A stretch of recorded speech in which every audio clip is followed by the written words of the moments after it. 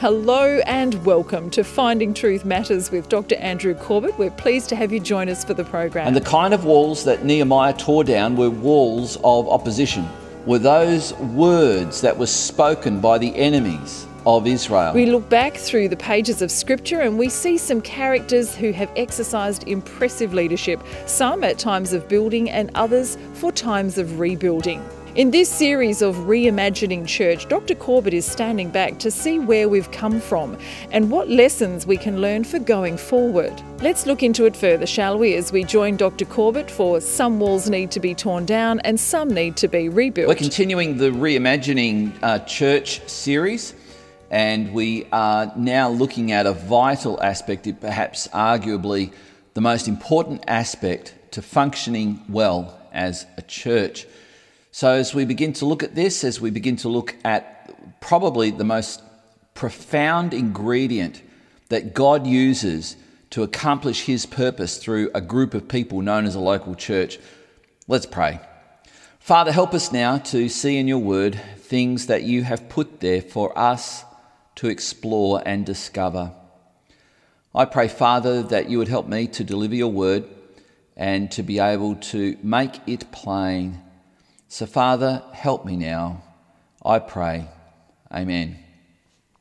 When we consider the difference between what makes for a church that flourishes and thrives, we can see that there is one constant thing that keeps coming up about this, and that is the quality or the giftedness of a local church leader.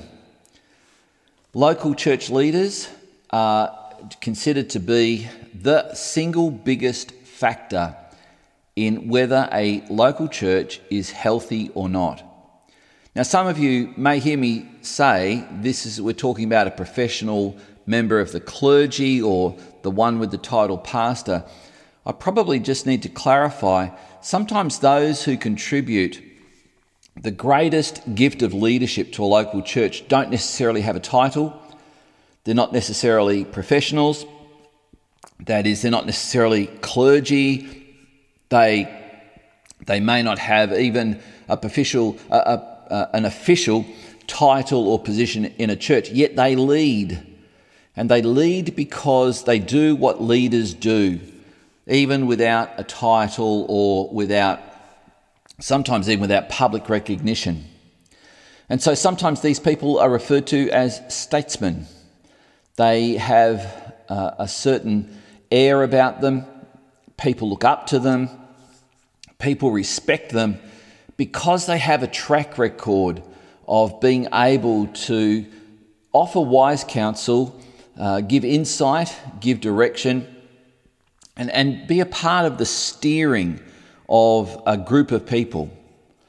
When it comes to leaders who are described in the Bible, there's someone who I think was, in my opinion, one of the greatest leaders of all, apart from Jesus Christ. If I ask you, who do you think would be one of the greatest leaders in the Bible, I'm guessing that many of you would say King David. And I would get that. I would understand why you would think King David. After all, he was the one who consolidated the kingdom. From King David came the golden era when his son Solomon extended the borders of Israel and brought in a time of peace. Solomon never had to deal with any wars or battles because his father dealt with it. That's great leadership, no doubt about it. But I think I've got good reasons for thinking that he's not the greatest leader described in the Bible. And I would make a case that the greatest leader in the Bible was Nehemiah. And I think Nehemiah shows us that some walls need to be torn down and some walls need to be rebuilt. And the kind of walls that Nehemiah tore down were walls of opposition. The kind of walls that Nehemiah tore down were those words that were spoken by the enemies of Israel. Those people who said you can never rebuild this wall because you don't have the strength, you don't have the resources, you don't have the ability to do it. And Nehemiah was able to tear those walls down. And in the process, he did what many had tried to do for many years and had been unsuccessful. And this is why I think what Nehemiah did in just over 50 days goes down, in the Bible at least, as one of the most extraordinary feats of leadership in all of Scripture. I think the example of Nehemiah is almost a perfect role model for us as Christians and believers today. Let's consider why I think Nehemiah was able to do what he did. And I'll just give you a heads up. The reason he could do it was not because he tried to do everything himself. In fact, this is the single biggest factor in why I think Nehemiah was the greatest leader described in the Bible apart from Jesus Christ. And that is this: he partnered with people. And it wasn't just the strong and the mighty, the wealthy. In fact, far from it. He was able to muster people who thought they had nothing to offer. He mustered women who were told, get out of our way, we're trying to rebuild this wall, and what can you do to that? You're a woman. He mustered women. He involved women in the rebuilding of the wall. What about the older people? Sometimes we push our older citizens aside because this is a young person's world. Nehemiah didn't think so. He used older people, and they gained great satisfaction in the fact that they could be a part of his project to rebuild the wall. We read in the opening chapter of Nehemiah this profound account where it says, the words of Nehemiah, the son of Hakaliah. Now it happened in the month of Kislev, in the 20th year, as I was in Susa, the citadel, that Hanani, one of my brothers, came with certain men from Judah, and I asked them concerning the Jews who escaped, who had survived the exile, and concerning Jerusalem. And they said to me, the remnant there in the province who had survived the exile is in great trouble and shame. The wall of Jerusalem is broken down, and its gates are destroyed by fire. That's the predicament that moved Nehemiah to tears. And the scripture goes on to say in the next verse, as soon as I heard these words, I sat down and wept and mourned for days. And I continued fasting and praying before the God of heaven. Nehemiah was deeply moved. He was moved because he cared. And that's one of the secret ingredients of great leaders. They care. And you might think he was caring about the architecture of the ancient city of Jerusalem. You might think that he was concerned about the need for physical things such as walls and gates and bricks and mortar and the like. And while he certainly did display a certain care for that, Nehemiah's greatest care was for the people. They were in great trouble, his brother said, and great shame. And this moved Nehemiah because the wall represented something. It wasn't just about the wall, it was what the wall around the city represented. As equally to that, the rubble where the wall used to be sent a message as well.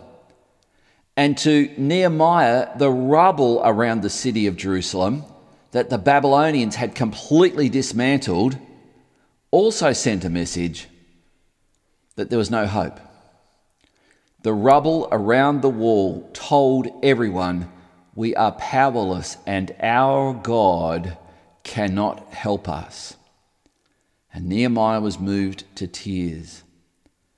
The problem that Nehemiah had, though, was that he was in the service of the king of Persia, the Persian king Ahasuerus. And so he was the wine waiter. And it appears that he had been the wine waiter of the king, the emperor, for many years. And he had become a trusted member of the king's court. And so when he approached the king, there was a fair bit of trepidation because he was never allowed to come into the king's presence looking sad or upset at all. And so Nehemiah prays this prayer. It's Nehemiah chapter 1 verse 11.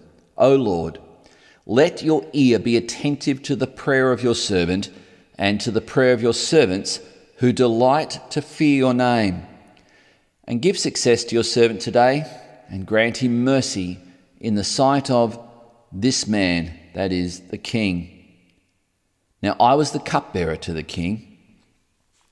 Coming into the king of Persia's presence upset was a very risky thing to do, and quite possibly Nehemiah had seen other public servants come in looking glum, and it had possibly cost them their life. But Nehemiah exhibited what every great leader exhibits: a deep spiritual trust in God, which usually translates into them being a person who knows how to pray. They cast all their cares onto the Lord. 1 Peter 5:7. And Nehemiah certainly did that. We have a lot to learn from this man. He was a great spiritual leader. We read in chapter 2, verses 1 to 4, in the month of Nisan, in the 20th year of King Artaxerxes, when wine was before him, I took up the wine and gave it to the king. Now I had not been sad in his presence, and the king said to me, Why is your face sad, seeing you are not sick? This is nothing but sadness of the heart. Then I was very much afraid.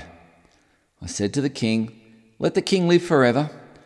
Why should not my face be sad when the city, the place of my father's graves, lies in ruins and its gates have been destroyed by fire? Then the king said to me, What are you requesting? So I prayed to the God of heaven. That is such a remarkable statement. Nehemiah chapter 2 verse 4. Put on the spot, Nehemiah prayed. And you got to understand, for those who don't appreciate, that prayer does not have to be verbalized. Prayer can be a thought expressed to God, a conversation with God by thought. And Nehemiah knew how to do it, and that's what he did.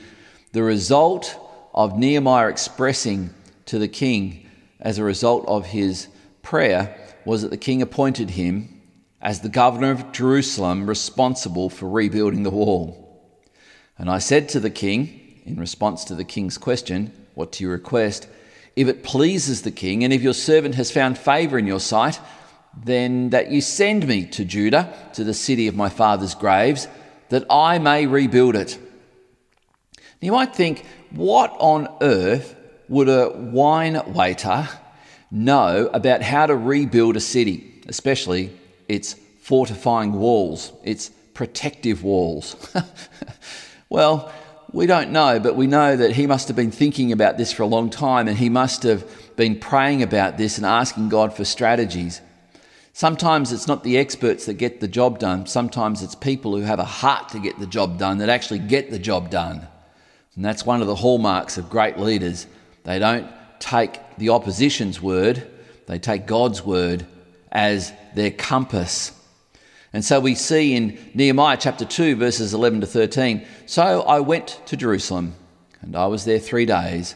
Then I arose in the night, I and a few men with me, and I told no one what my God had put into my heart to do for Jerusalem.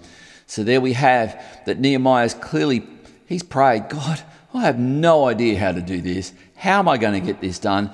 God put something in his heart. He put a strategy into Nehemiah's heart. I'm going to suggest to you that strategy was as simple as this: partner with people, involve people, trust people to help you. This is one of the greatest ingredients of what makes for a healthy church. Church is not meant to be a place where you come and spectate as you watch people perform. Church is meant to be a place where you come and you are a part of the building. Don't misunderstand me, not the physical building, But the Bible says that we are all being built into a temple, a holy temple. We are all living stones who comprise that temple, so that when we come together as the church and someone is preaching or praying or leading the worship, we participate. I recently connected with Reverend David Rigfeld, who started his PhD at Melbourne School of Theology on how to listen to a sermon. That's his PhD dissertation. He said there's much to learn about how to listen to a sermon when you understand that listening to a sermon, listening to the preaching of God's word, is an act of worship. Here, Nehemiah tells us that God had put something into his heart. He didn't tell people what God had put into his heart. He didn't give them the whole vision.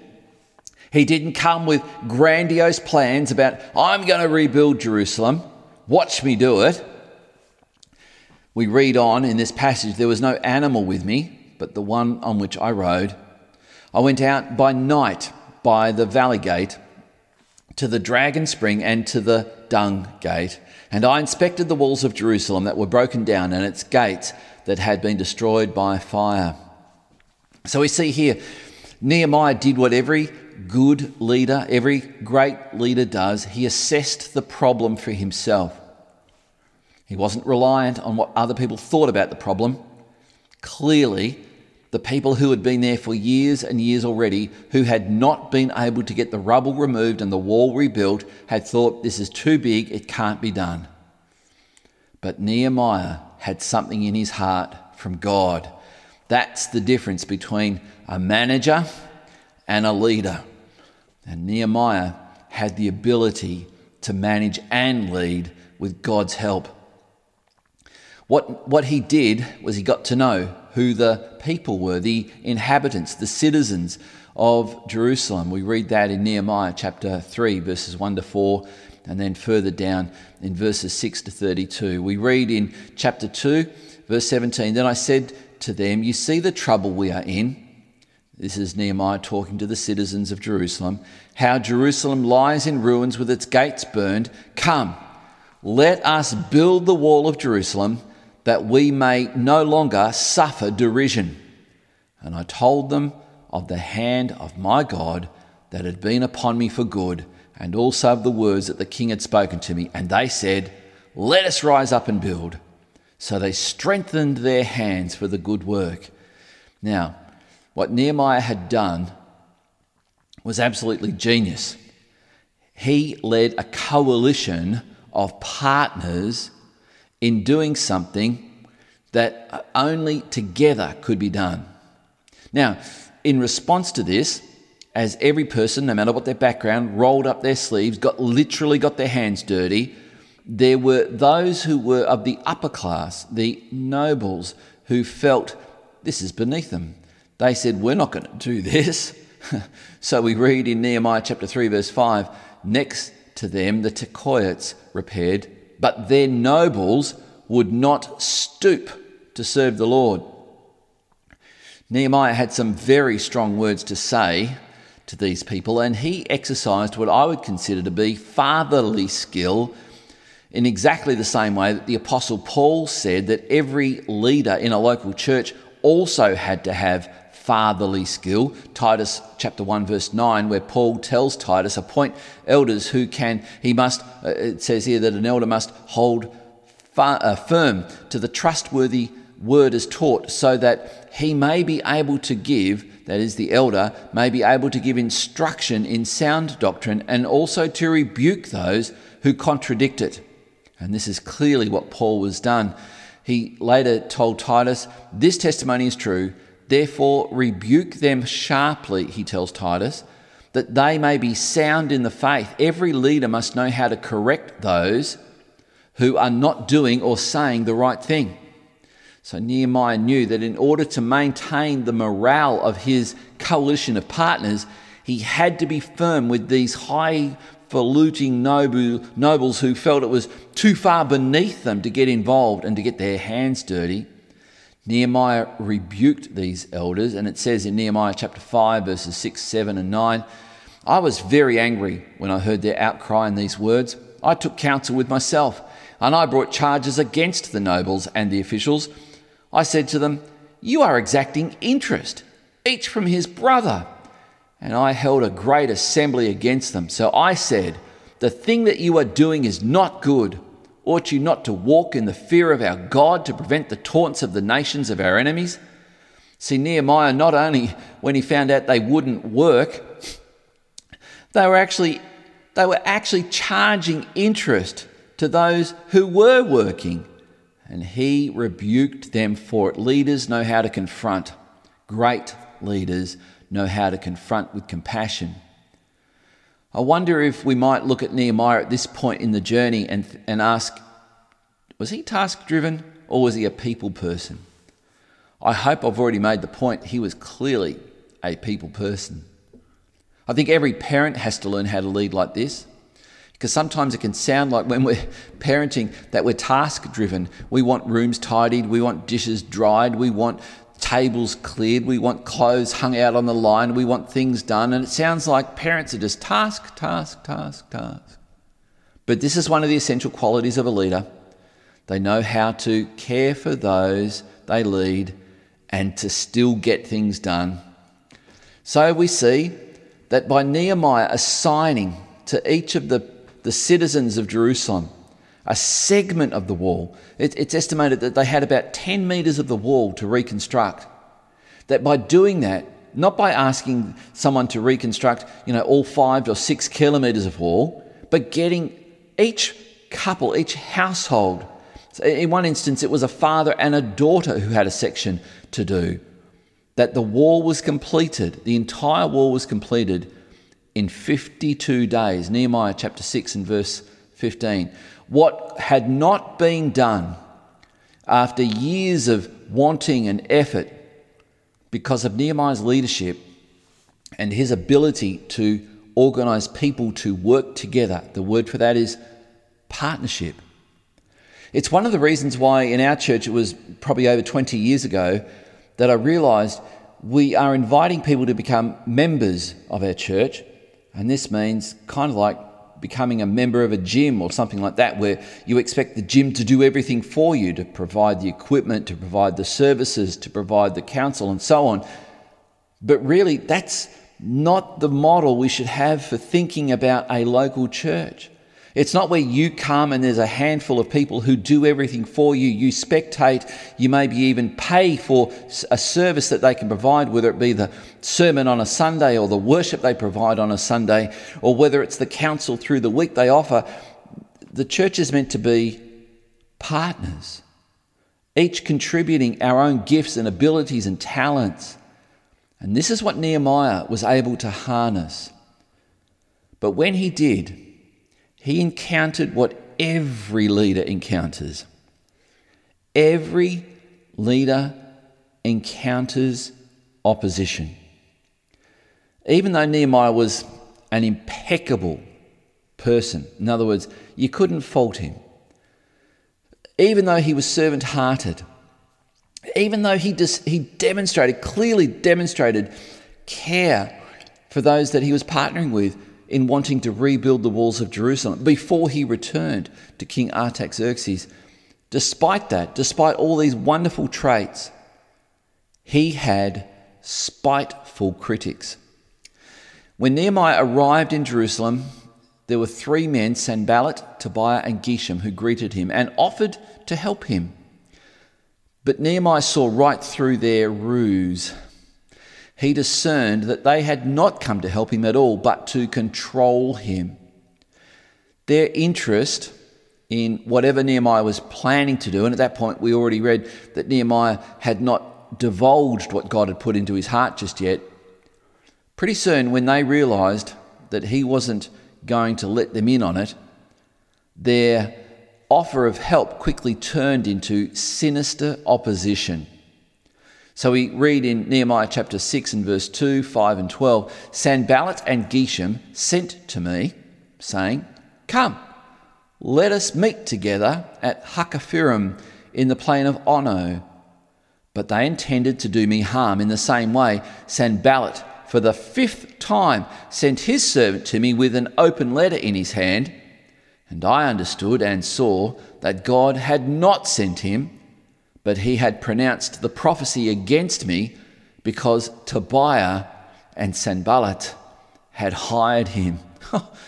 So Nehemiah, despite being a good man, a man who was servant-hearted, a man who had a heart for God and a heart for people, encountered great opposition.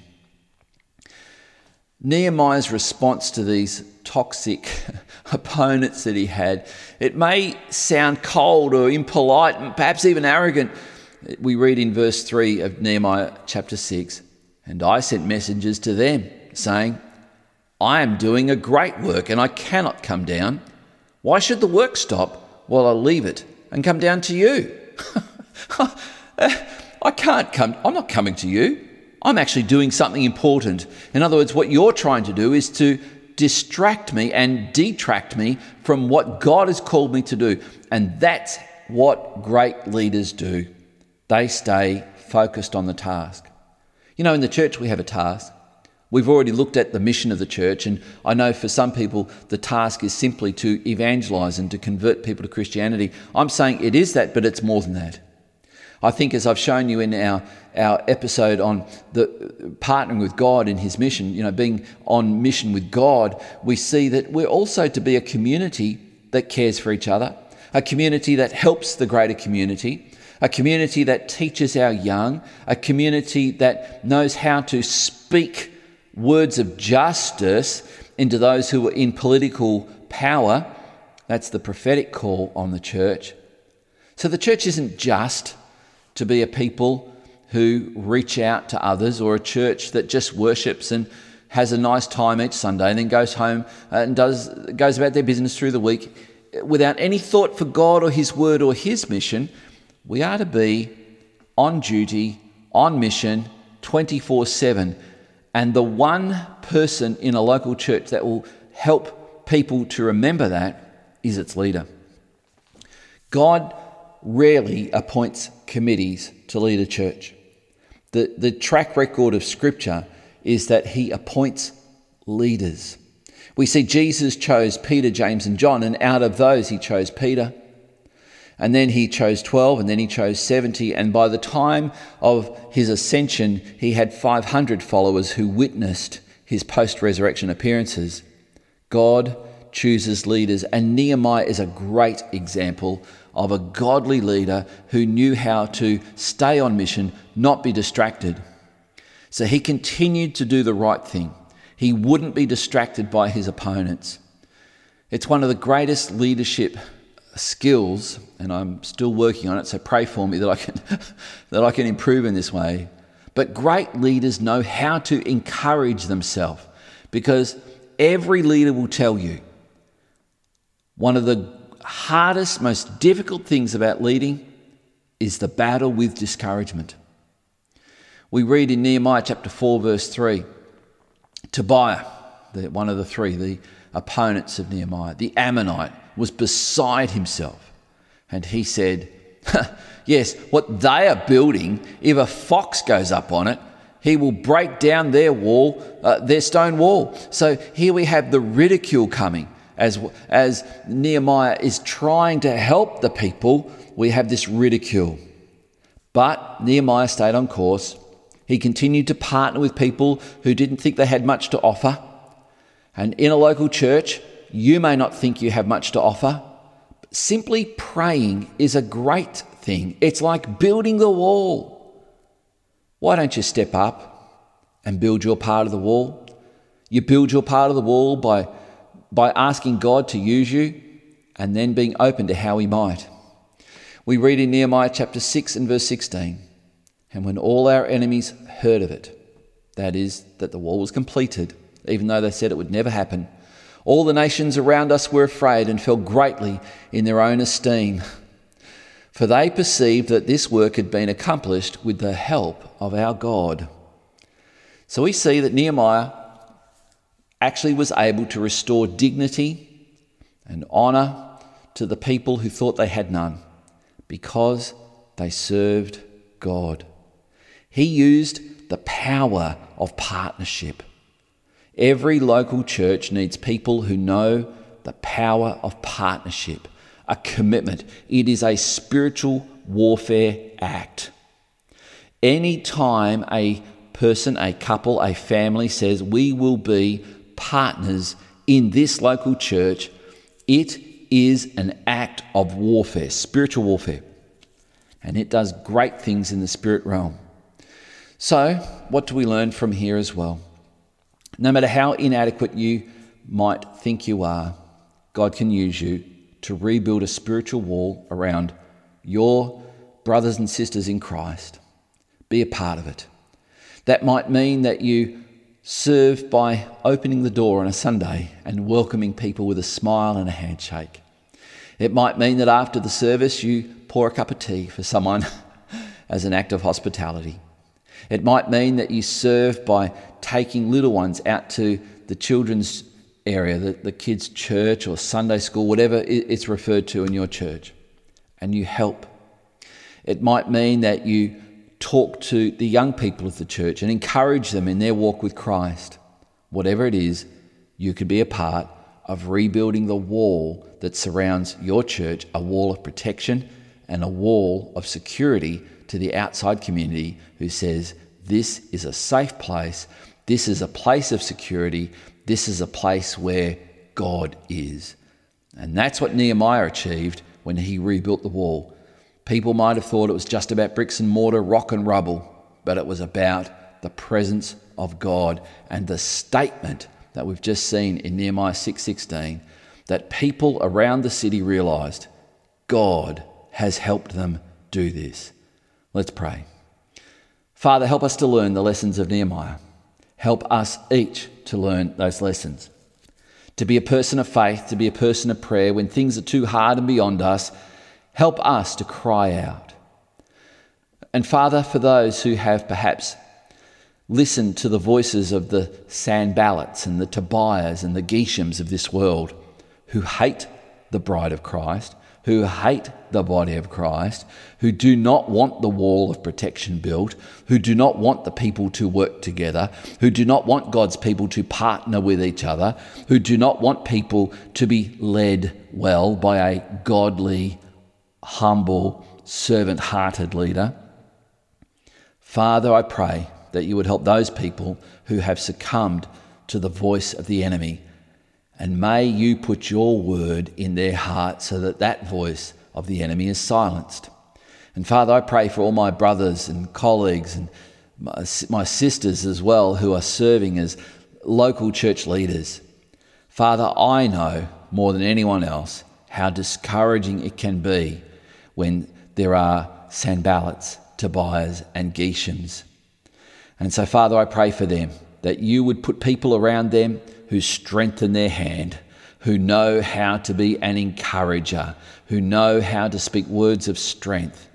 And so, Father, I also pray that every church in this city would be a church where people can come because they know God is in the house.